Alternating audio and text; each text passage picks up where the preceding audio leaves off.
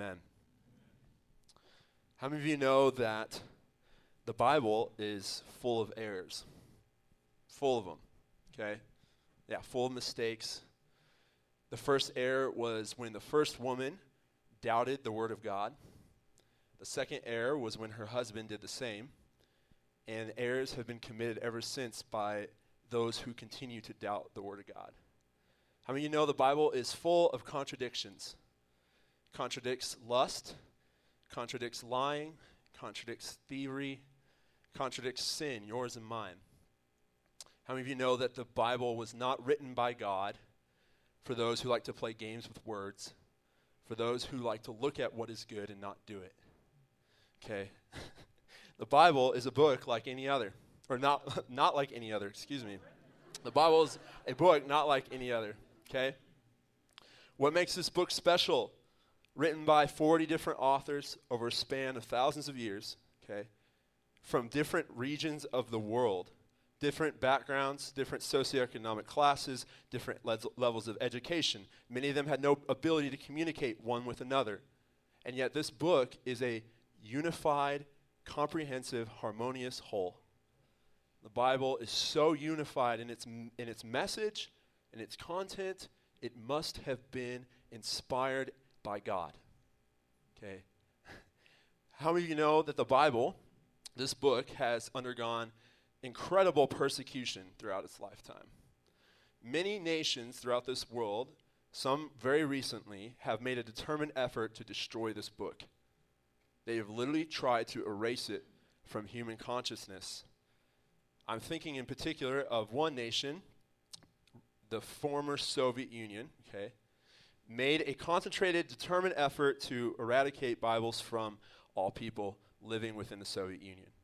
Now, the thing is, what's interesting about the Soviet Union is that when it was formed, and as it took over territory after World War II, it roped in nations that had grown up really with this Bible forming the basis of their civilizations, forming the basis of their culture and their society.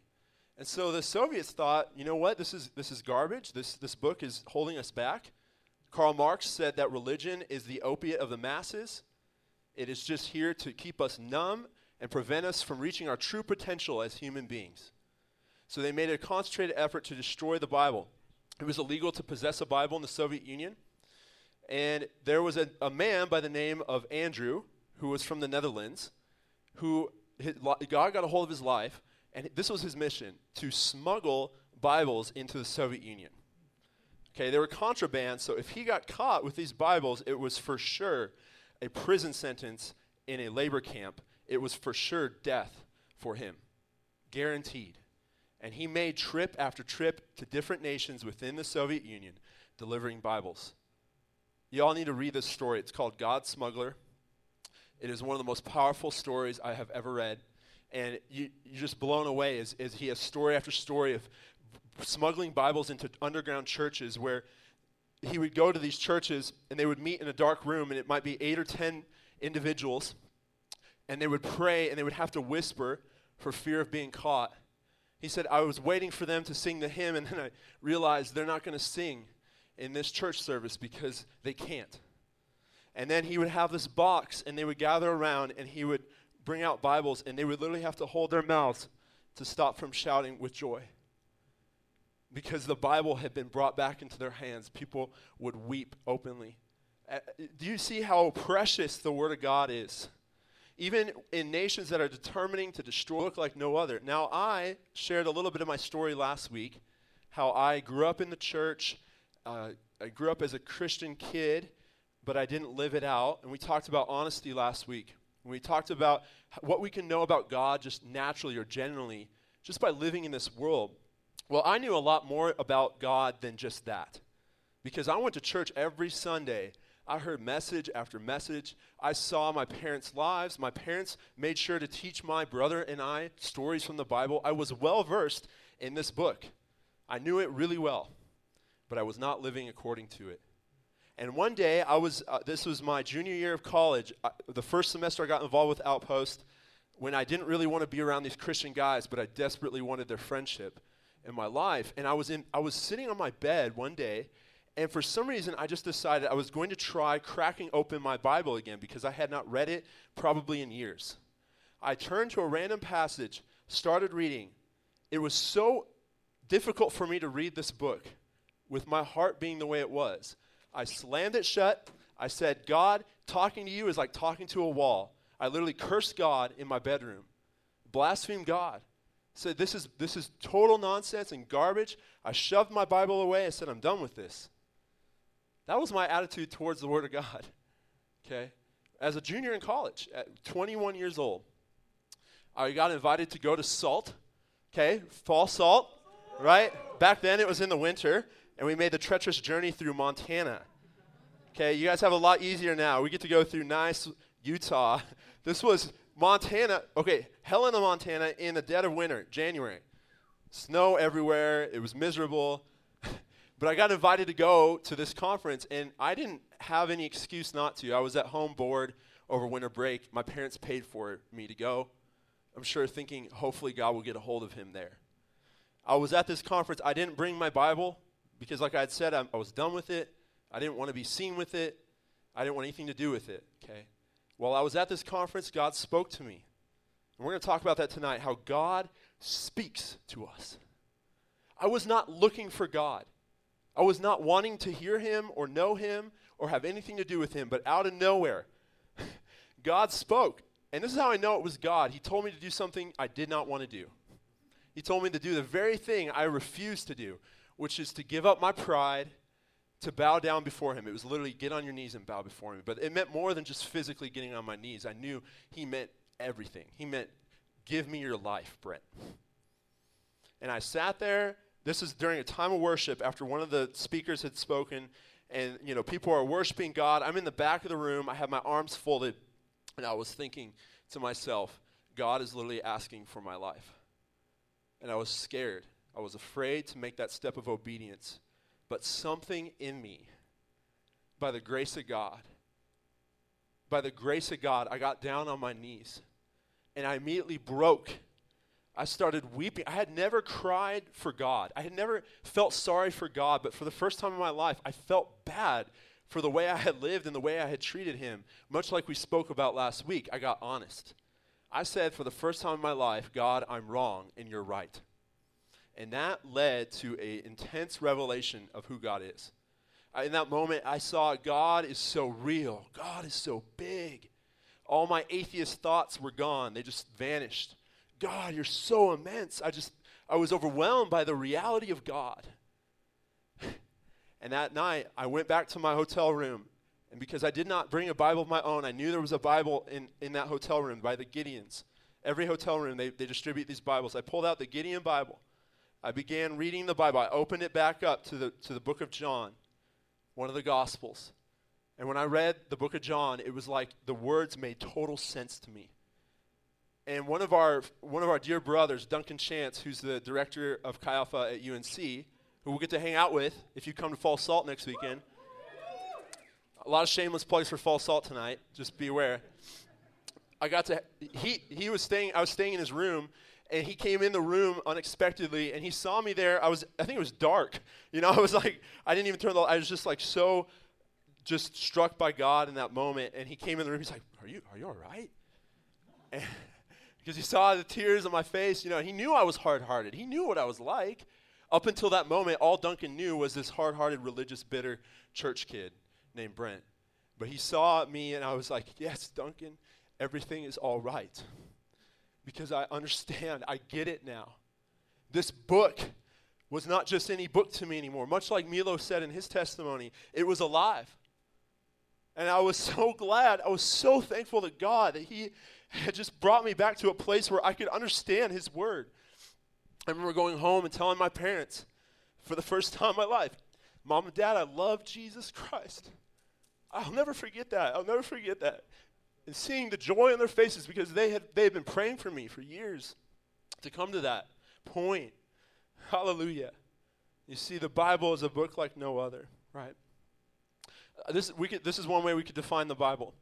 We could call it this: God revealing his thoughts and his reasons for everything he has done in human history.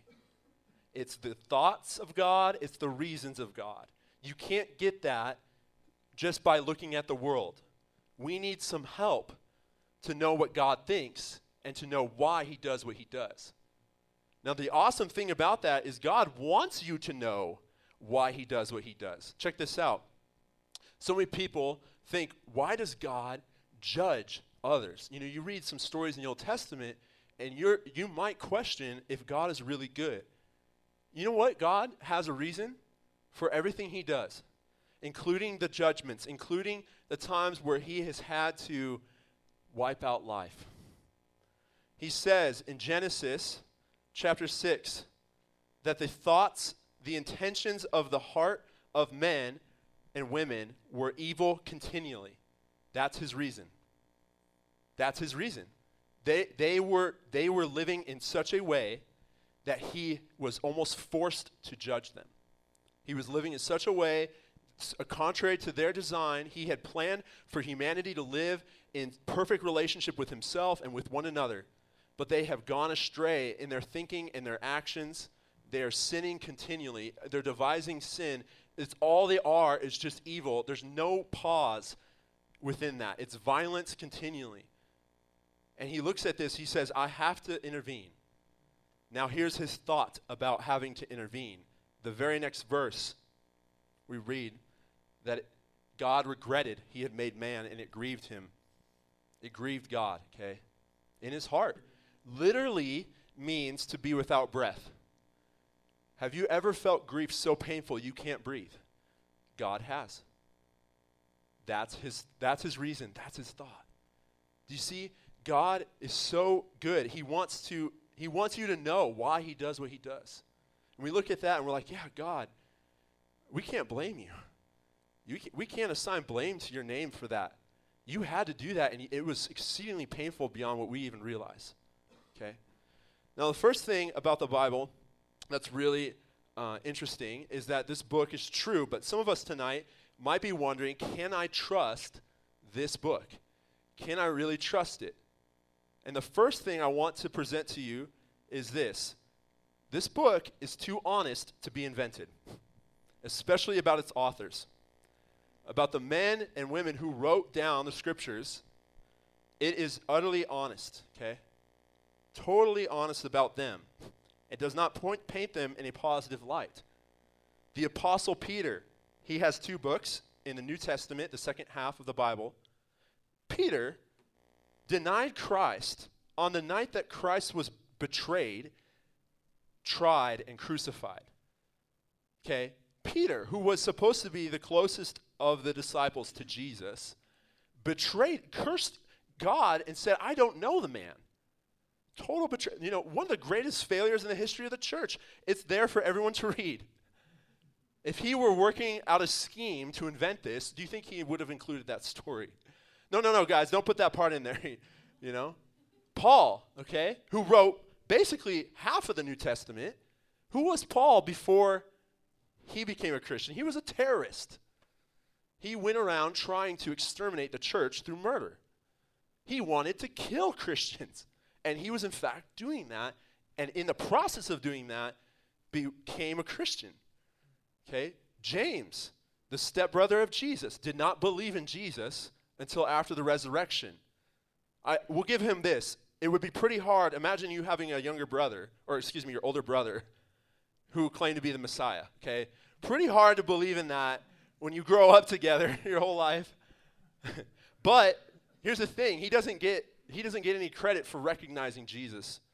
It took a miraculous revelation of the resurrection to him personally to get him to believe. So we see again and again the people in this book, the authors of this book, they are not painted in a good light. We see their failures in a very honest way, which would not be the case if they were inventing this.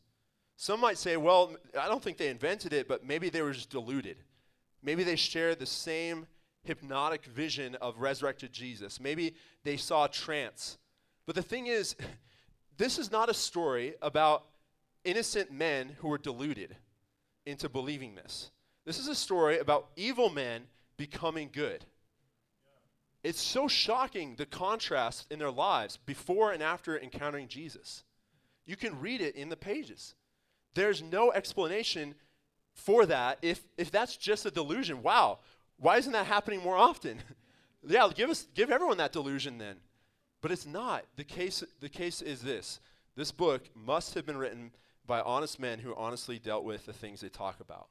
And here's the other thing. Here's what's so cool about the Bible. This is the only book, this is the only story, the only religious narrative in the entire world where we're not the hero of the story. God is.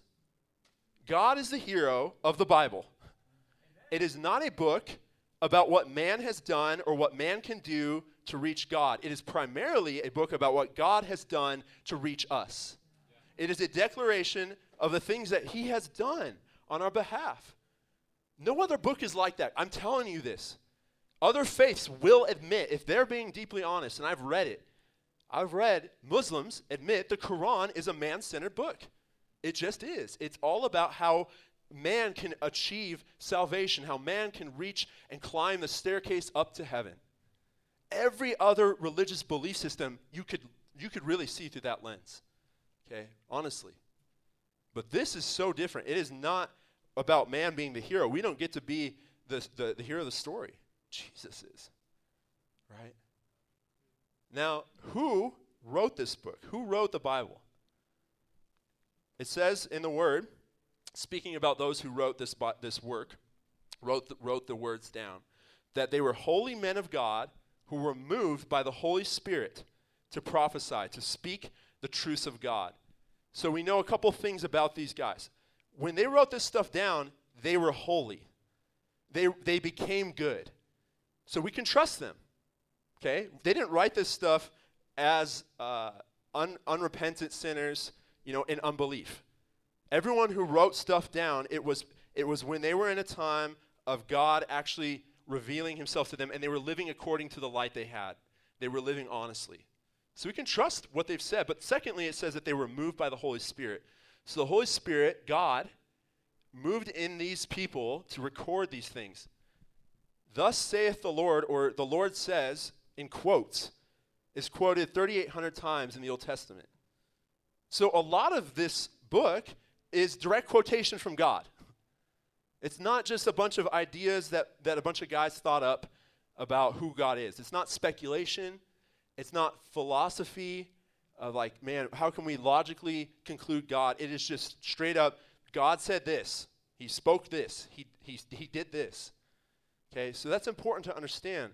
Some of you tonight might be unfamiliar with what prophecy is. I want to help you understand a little bit better.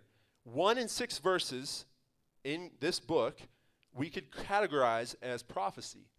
And that is one of the things that makes this book also like no other. There's no other book that dares to claim to predict what will happen in the future. Now here's an interesting thing about prophecy. Prophecy is not so much a prediction, it is a declaration of what God will do in his power. It's the reality that God is going to make. It's not so much like, oh, how awesome, he's like a fortune teller. No. That's missing the point. No, prophecy is literally God is so powerful, he can do what you and I can't. See, I have no power over tomorrow. I can make plans, but I could get hit by a car and die, and all my plans are not going to happen, be unfulfilled. God doesn't have that problem. That's what separates God from us. God has the ability, he has the power to will what will happen. And it's so awesome. So much prophecy is like that. You read in the Old Testament, God makes some amazing promises to his friends.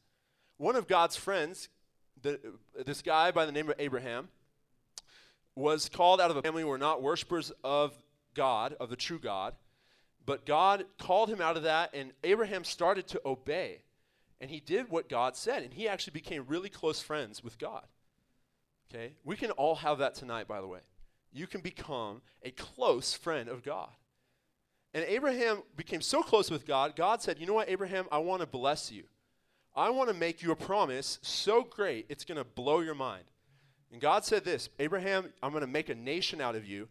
And at the time, Abraham didn't have a descendant to his name. He was unable to bear children, and so was his wife.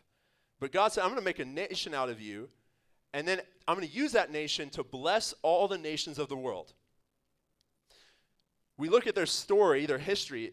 called the Old Testament, you see this nation, they were unfortunately not a blessing to the world. They were a byword and a curse, it says. They became so rebellious against God, he had to judge them. He had to remove his favor and his anointing from them for a season. He had to expel them from their land he promised to them. So they ended up losing the blessings of this promise God had made. So to all appearances, up until half this book, it looks like they've blown it and there's no way back. Okay? Just, that's the way it is. Now there's another friend of God's. His name is David. David was known as the greatest king in Israel's history. Under David's reign, Israel experienced the greatest spiritual renewal that the nation would ever know. And David was called a man after God's own heart. Now one day, David thought, you know what, it's kind of crazy that I live in this palace, but God, he's living in a tent, because God dwelled in this thing called the tabernacle, which was made out of goat skin. You know, it was curtains. It was not anything near where David was living. And he's like, this is weird that I've got a better house than God. So I want to build a new house for God. I want to build a temple to the Lord, because he loved the Lord so much. He just was thinking about his highest good. And the Lord said this, no, David, you're actually not going to do that. Your son's going to do that. But I want you to know something, David. You're never going to fail to have a king on the throne who's a descendant of yours. And your kingdom's going to go on forever. It's never going to end.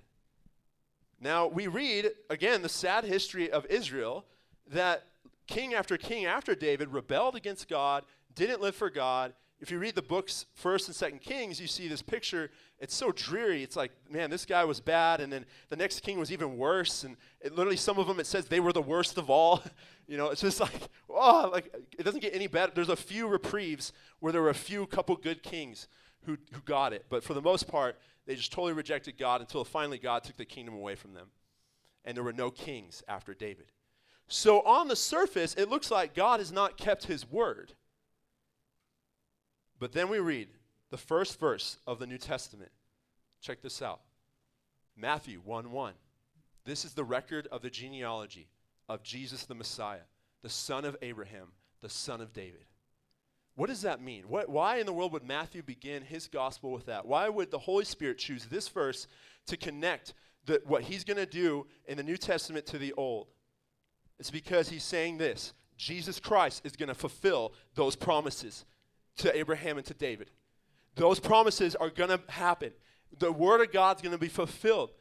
There was going to be a nation of people, not just Jews. Get this. People all over the world were going to form a new nation, a new people of God who would bless the world. Friends, if you're a believer tonight, you're part of that nation. You are a fulfillment of the promise of God to Abraham generations and eons ago, right?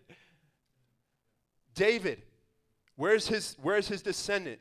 Jesus Christ, the king who will never disobey God, who will never rebel against God, who will live for God forever. It says that he will go on living forever and evermore, solving that problem of how are there going to be descendants who will live this out. Jesus Christ is that king who fulfilled that prophecy. Do you understand? God keeps his word. In Jesus' own lifetime, Jesus predicted that he would be turned over to the Gentiles, the Romans. They would arrest him, they would crucify him, and 3 days later, he would rise from the dead. 3 separate occasions, he tells his followers this is going to happen. Now, if you want to start a religion, I recommend that you tell everyone you're going to die, how you're going to die, and then tell them you're going to come back from the dead, and then actually do it.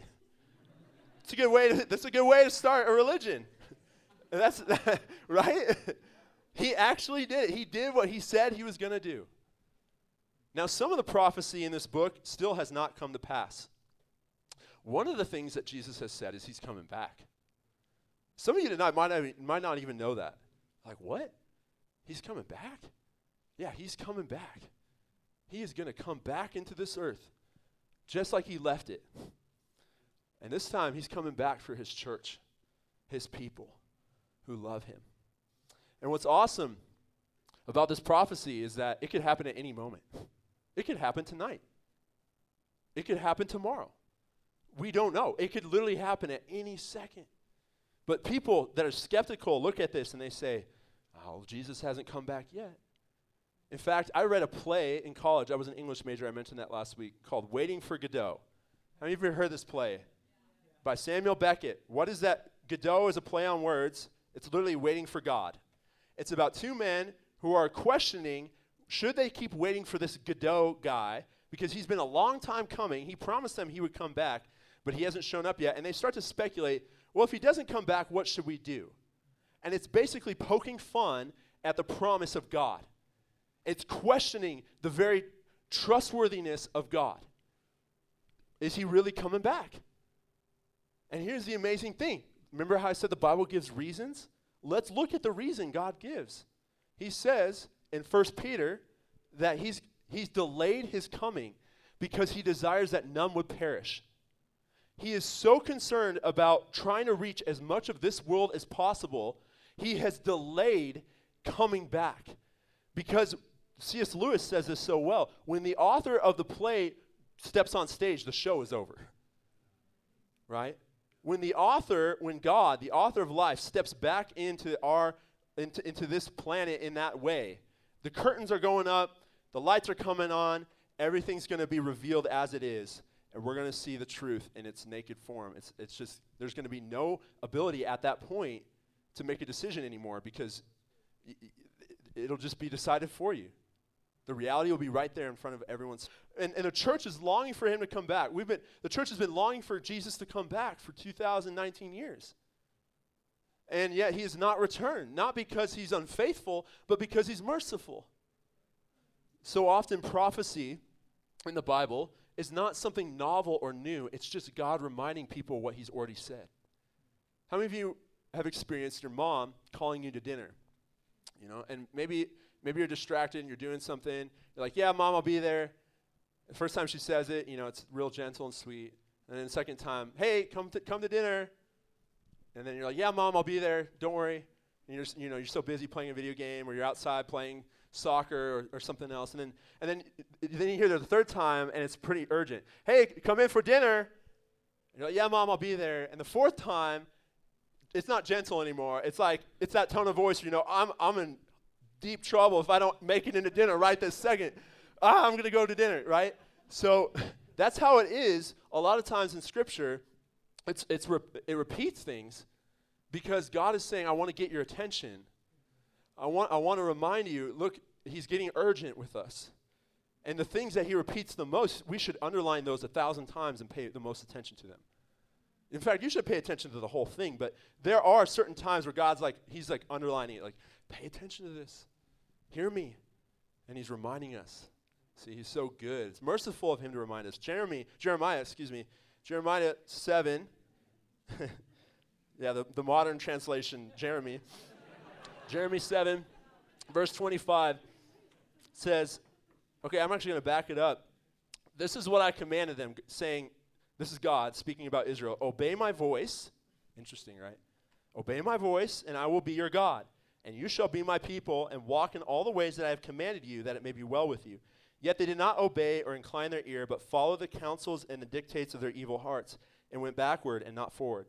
Since the day that your fathers came out of the land of Egypt until this day, I have even sent to you all my servants, the prophets, daily rising up early and sending them. Yet they did not obey me or incline their ear, but stiffened their neck. They did worse than their fathers. Therefore you shall speak all these words to them, but they will not obey you. You shall also call to them, but they will not answer you. Quite a calling on the prophet Jeremiah's life. You're going to go tell them what I'm wanting to tell them, this message of passionate love and distress, calling them back into obedience, but they're not going to listen to you. Why in the world would God speak to people who have no desire to listen to him? He must be really merciful. He must long and hope maybe this time they're going to listen. Maybe this, and that was it for me, guys. God did not give up on me the first time that I rejected his voice. Praise God. I would be lost forever if he had given up on me that first time. I had opportunity after opportunity after opportunity after opportunity. I rejected them one by one by one by one. But finally, God got a hold of me.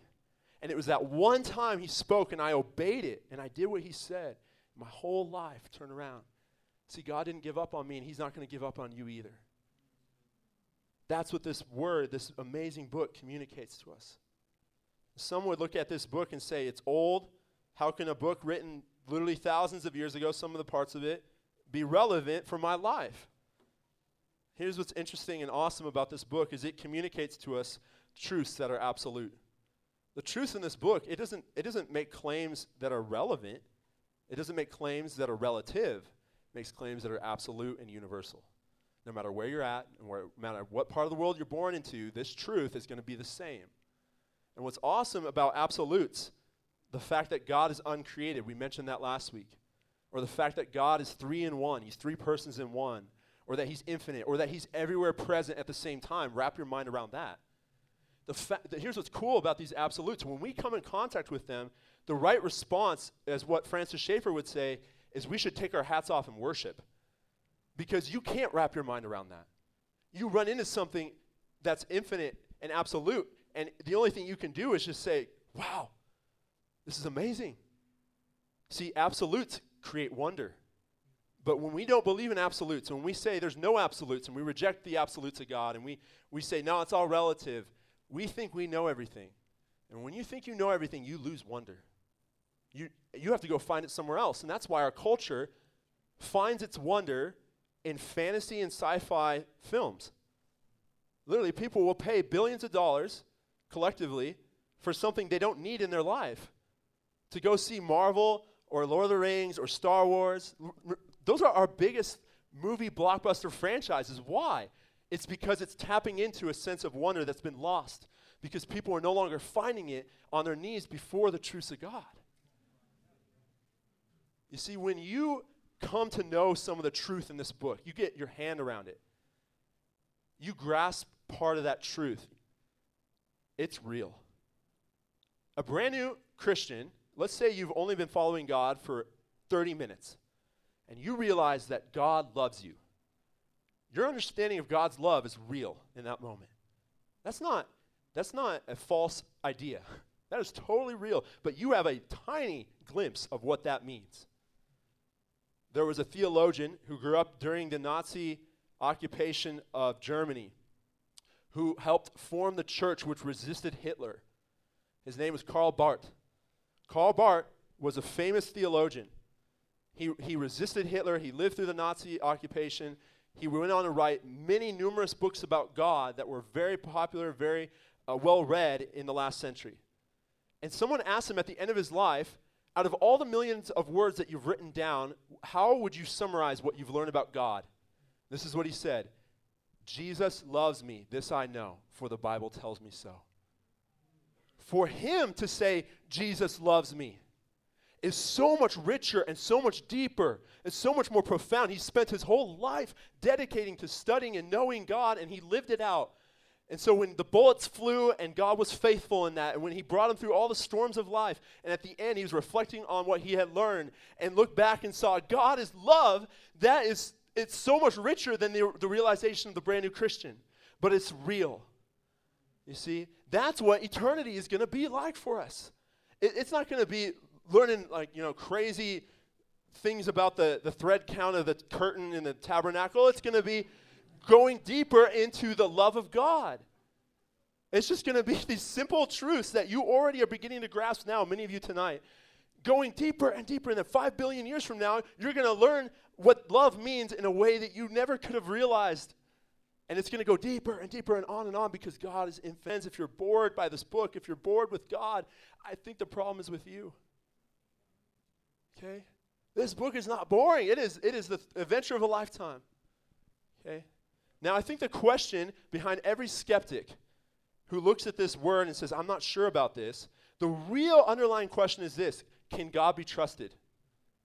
Can I really trust God? It's not so much about this book. It's really not. People fight tooth and nail over the interpretations, and they say it's been changed in the translations, and they say, who can be sure of it? Who can trust it? The real question is actually, can I trust the author? Can I really trust God actually did this, wrote this down? Can I trust that his word is going to come true? Here's how we can know whether God is trustworthy or not. First of all, and this is the basis of trust for anyone, that person that you trust has to be wise. They have to know something. Jesus was constantly pulling back the curtains of eternity. And he would speak like this. In John chapter 6, there's this incredible verse. He says, I have come down from heaven to do the will of my Father. Who in the world says, I've come down from heaven? That's not, if you think Jesus is just a good teacher, he's crazy. Like, people should have been like, what?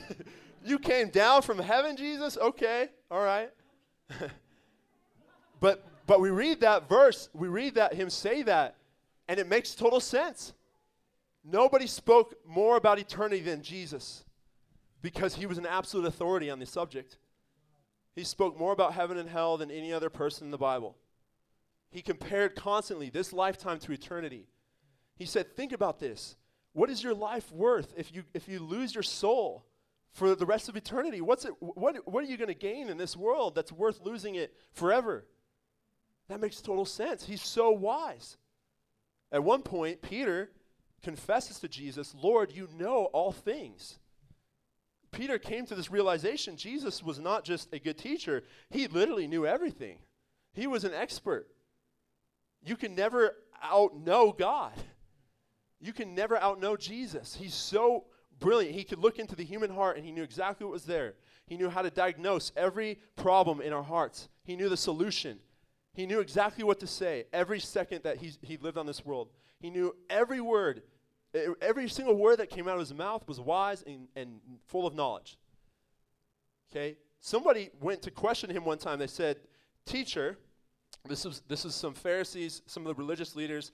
They literally took turns trying to trap Jesus. And they would throw out questions that they had been thinking of probably for months of like, man, how can we really baffle this teacher that's making us look bad? Because they were jealous. They were envious of Jesus and his authority and his following. And they wanted to show the crowds that, hey, he's not the real deal. So they came up to them and they said, teacher, which is the greatest commandment in the law? This book contains a lot of commandments. Jesus, without blinking an eye, without having to say, you know what, let me get back to you in a week, says this, the greatest is to love the Lord your God with all your heart, soul, mind, and strength. And the second is like it, love your neighbor as yourself. Those two commands do not show up next to each other in the Old Testament. The second command that he references, love your neighbor as yourself, is in some obscure little passage next to how to take care of animals. And he takes those two commands, he brings them together. He says, upon these two hang all the law and the prophets. He summarizes this entire book in one succinct thought that has never been rivaled throughout history. You cannot summarize it better than that. Love God and love others. That's wisdom. Right? Now, just because somebody's wise doesn't necessarily mean they're good. How many of you have been to a dentist and you want your dentist to know what he's doing? Right? You don't want a dentist that is unwise. It could really make a mess of your mouth. Now, what if that dentist, he knows everything there is to know about dentistry? He knows every nerve in your mouth, knows every pressure point, knows what will hurt the most. And let's say that dentist is not a good guy. We've got the makings for a horror movie right here, right? Sitting in the dentist's chair, and he's, extracting as much pain as possible from you. You see, just because he knows a lot doesn't make him good. You don't trust him just because he knows a lot about being a dentist. You have to also see that dentist is a good man. He desires to actually help you and not cause you pain. So the second basis upon which we can trust God is this, that he's trustworthy because not only is he wise, but he's totally good. Everyone who came to Jesus to be healed was healed. Jesus never turned a single person away that asked him to heal them. He would often ask people, what would you have me do for you? And they would tell him, Lord, I want to see. A blind man once said, Lord, give me my eyesight. He said, unto your faith, let it be done according to you. He would heal everyone who came to him. There was never a time where he's like, I'm just not gonna deal with you. He freed people from demonic possession who were unable to cry out for help. Right? He washed his disciples' feet. He served them. He said this. What kind of king says this, by the way? I came not to be served, but to serve others. Who says that? What kind of king is that? That's the king we all want, because that's a good king. He sacrificially gave his life for you. That's a good person. That's as good as it gets. He says there's no greater love than this, that a man would lay down his life for his friends. Jesus laid down his life for you. There's no greater proof he could offer of his goodness. So he's totally wise and he's totally good. And he commands us to trust him on that basis. Thank you, Jesus. Not only that, but Jesus is still living. Jesus still speaks today. Did you guys know that? Jesus still speaks. Like I mentioned in my story, he wants to speak to us tonight. There's a verse at the end of the Bible, in the book of Revelation, chapter 3, verse 20. It's one of my favorite verses. One of my all-time favorite scriptures. It says this, it says, behold, I stand at the door and knock. And if any man hears my voice and opens the door, I will come in and dine with him and he with me. If anyone opens that door, we focus on that part, the opening the door part. That makes sense. Okay, let Jesus into my life. But we neglect the fact that he says, if anyone hears my voice. I have a pastor friend of mine who was ministering to a woman who grew up in church not knowing she could hear God. And he ministered this word to her. He said, do you see in this scripture it says God wants you to hear his voice? And they prayed and he asked God to speak to her. And she heard God speak to her, and she, with tears streaming down her face, she said, I never knew I could know God like this. Him, like a friend. Like I could talk to him, and he can actually talk back to me. See, we all understand Jesus is trustworthy. It's one thing to understand someone's trustworthy. It's another thing altogether to actually trust him. There was this person who used to do a trapeze act across the Niagara Falls a long time ago. When that was the thing, that was the entertainment of the day. Watch a man tightrope walk across Niagara Falls. And this guy was so good at it, he would balance all kinds of things on his back. He would, carry all kinds of weights, and he would jump up and down on the rope, and everyone would always applaud and cheer and go crazy. And then he said one time, he threw out a challenge. He said, okay, how many of you believe I could carry another human being on my back? And everyone was like, yeah, you could do it. We believe in you. You're awesome. And he's like, any volunteers? Total silence.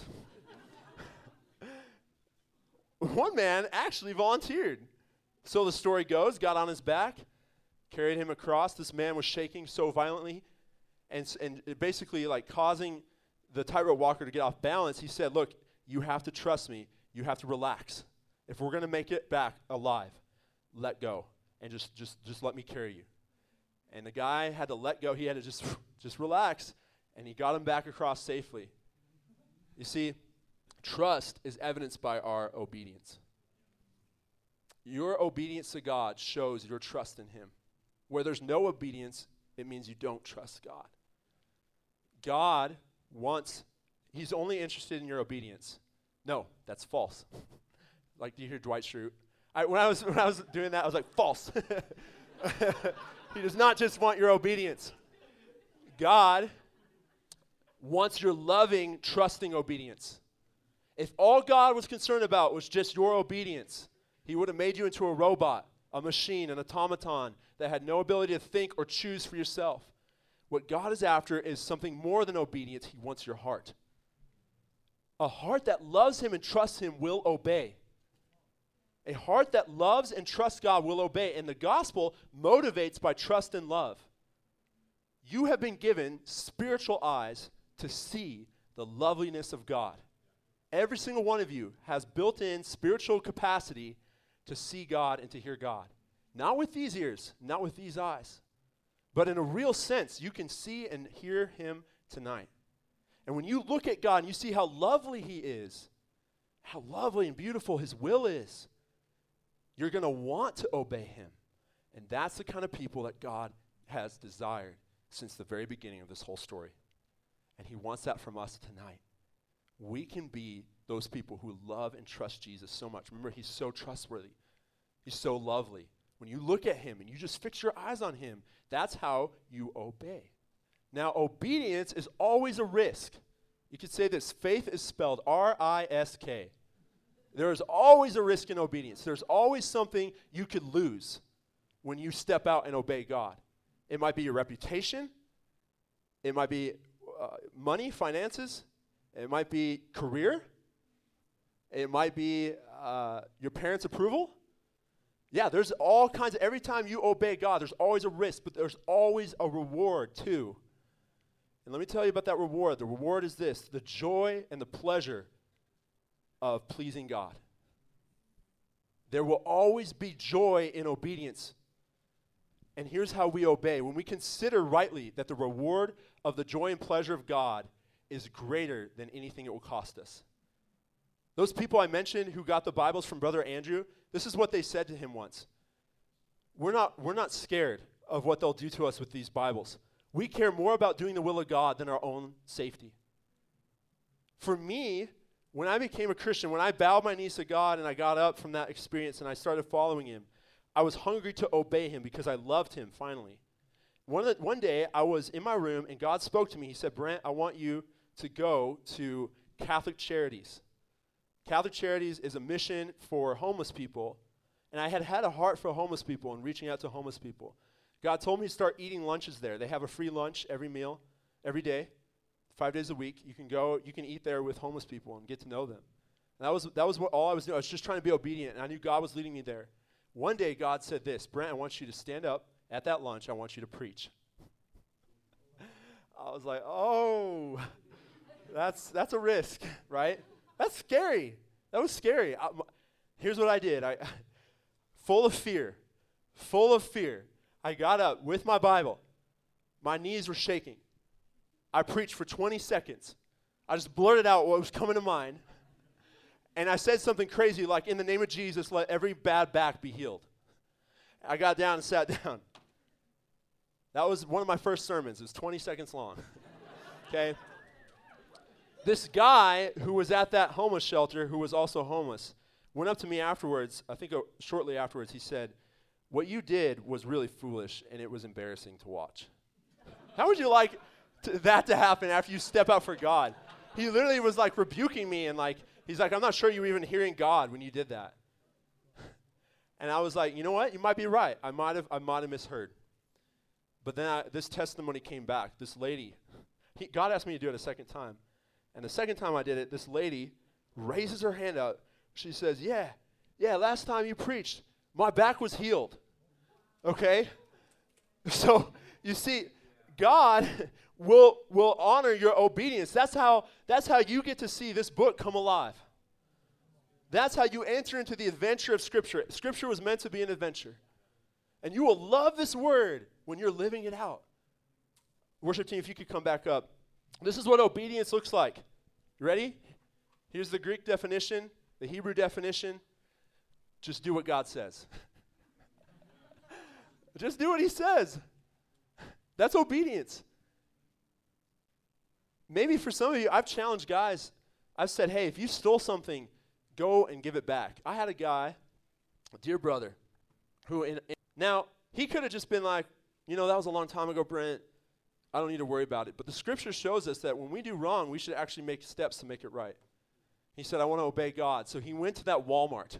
He found a manager. He said, some years ago, I stole something really small from here. I want to pay you back for it. That's the kind of obedience I'm talking about. Some of you tonight, you're going to read in this word that Jesus gave us authority to heal the sick. My roommate, Cole, and I, we were in Outpost together. We were best friends. He was the best man at my wedding. And we were learning about God together, and we came across that passage, and we were like, what do we do with this? Like, God wants to heal people today? We're not seeing anyone healed. What is with this? We said, my friend Cole and I, we said, you know what? Let's start stepping out and asking God to heal people. I'll never forget when Cole came back to my room.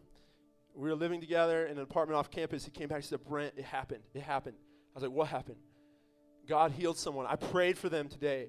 This girl, I just stopped her randomly on campus. I just said, I don't know if you even believe this, but God wants to heal you. And she let me pray for her, and as I prayed for her, this broken, I think it was a broken shoulder bone, healed in her shoulder. That's obedience. You read it and hear like, God wants me to do it. All right, let's go do it. But you've got to be motivated by trust and love. Okay? And so tonight, we're gonna look at Jesus, okay? That's where we get our motivation from. We're just going to look at Jesus tonight. Oh, yes, yes, yes. We're going to look at him. How many of you, no, I'm not going to ask that. I want to say this. When we face Jesus, and I said you could see him, and that's real tonight. There's a promise of that tonight. And you can hear Jesus. Jesus says, if anyone hears me, tonight, Outpost, we can hear God, every single one of you. If you just say, yes, Jesus, I want to see you. Yes, Jesus, I want to feel you. You can feel him tonight. You can feel the love of God for you, the Father's love. You can feel that come in your heart tonight if you desire so. I remember the first time I worshiped, it was at that SALT conference. I lifted my hands up. I'd never lifted my hands in worship, so worried about what people thought about me. But I was done with that when I got on my knees. I lifted my hands up in freedom, and I was just worshiping God, and I felt his presence. Obedience is freedom. Obedience is freedom. Lift your hands up tonight. Get on your knees if you need to. Go find a place, a corner of this room. Push your chair out of the way if you have to. Come up front if you have to. I don't care, whatever it takes. But just say, God, I need to look at you tonight. I need to fall more in love with you so that I'm motivated to obey you, to trust you. I need to see your loveliness tonight. I need to behold your face. And Jesus is going to meet us in that.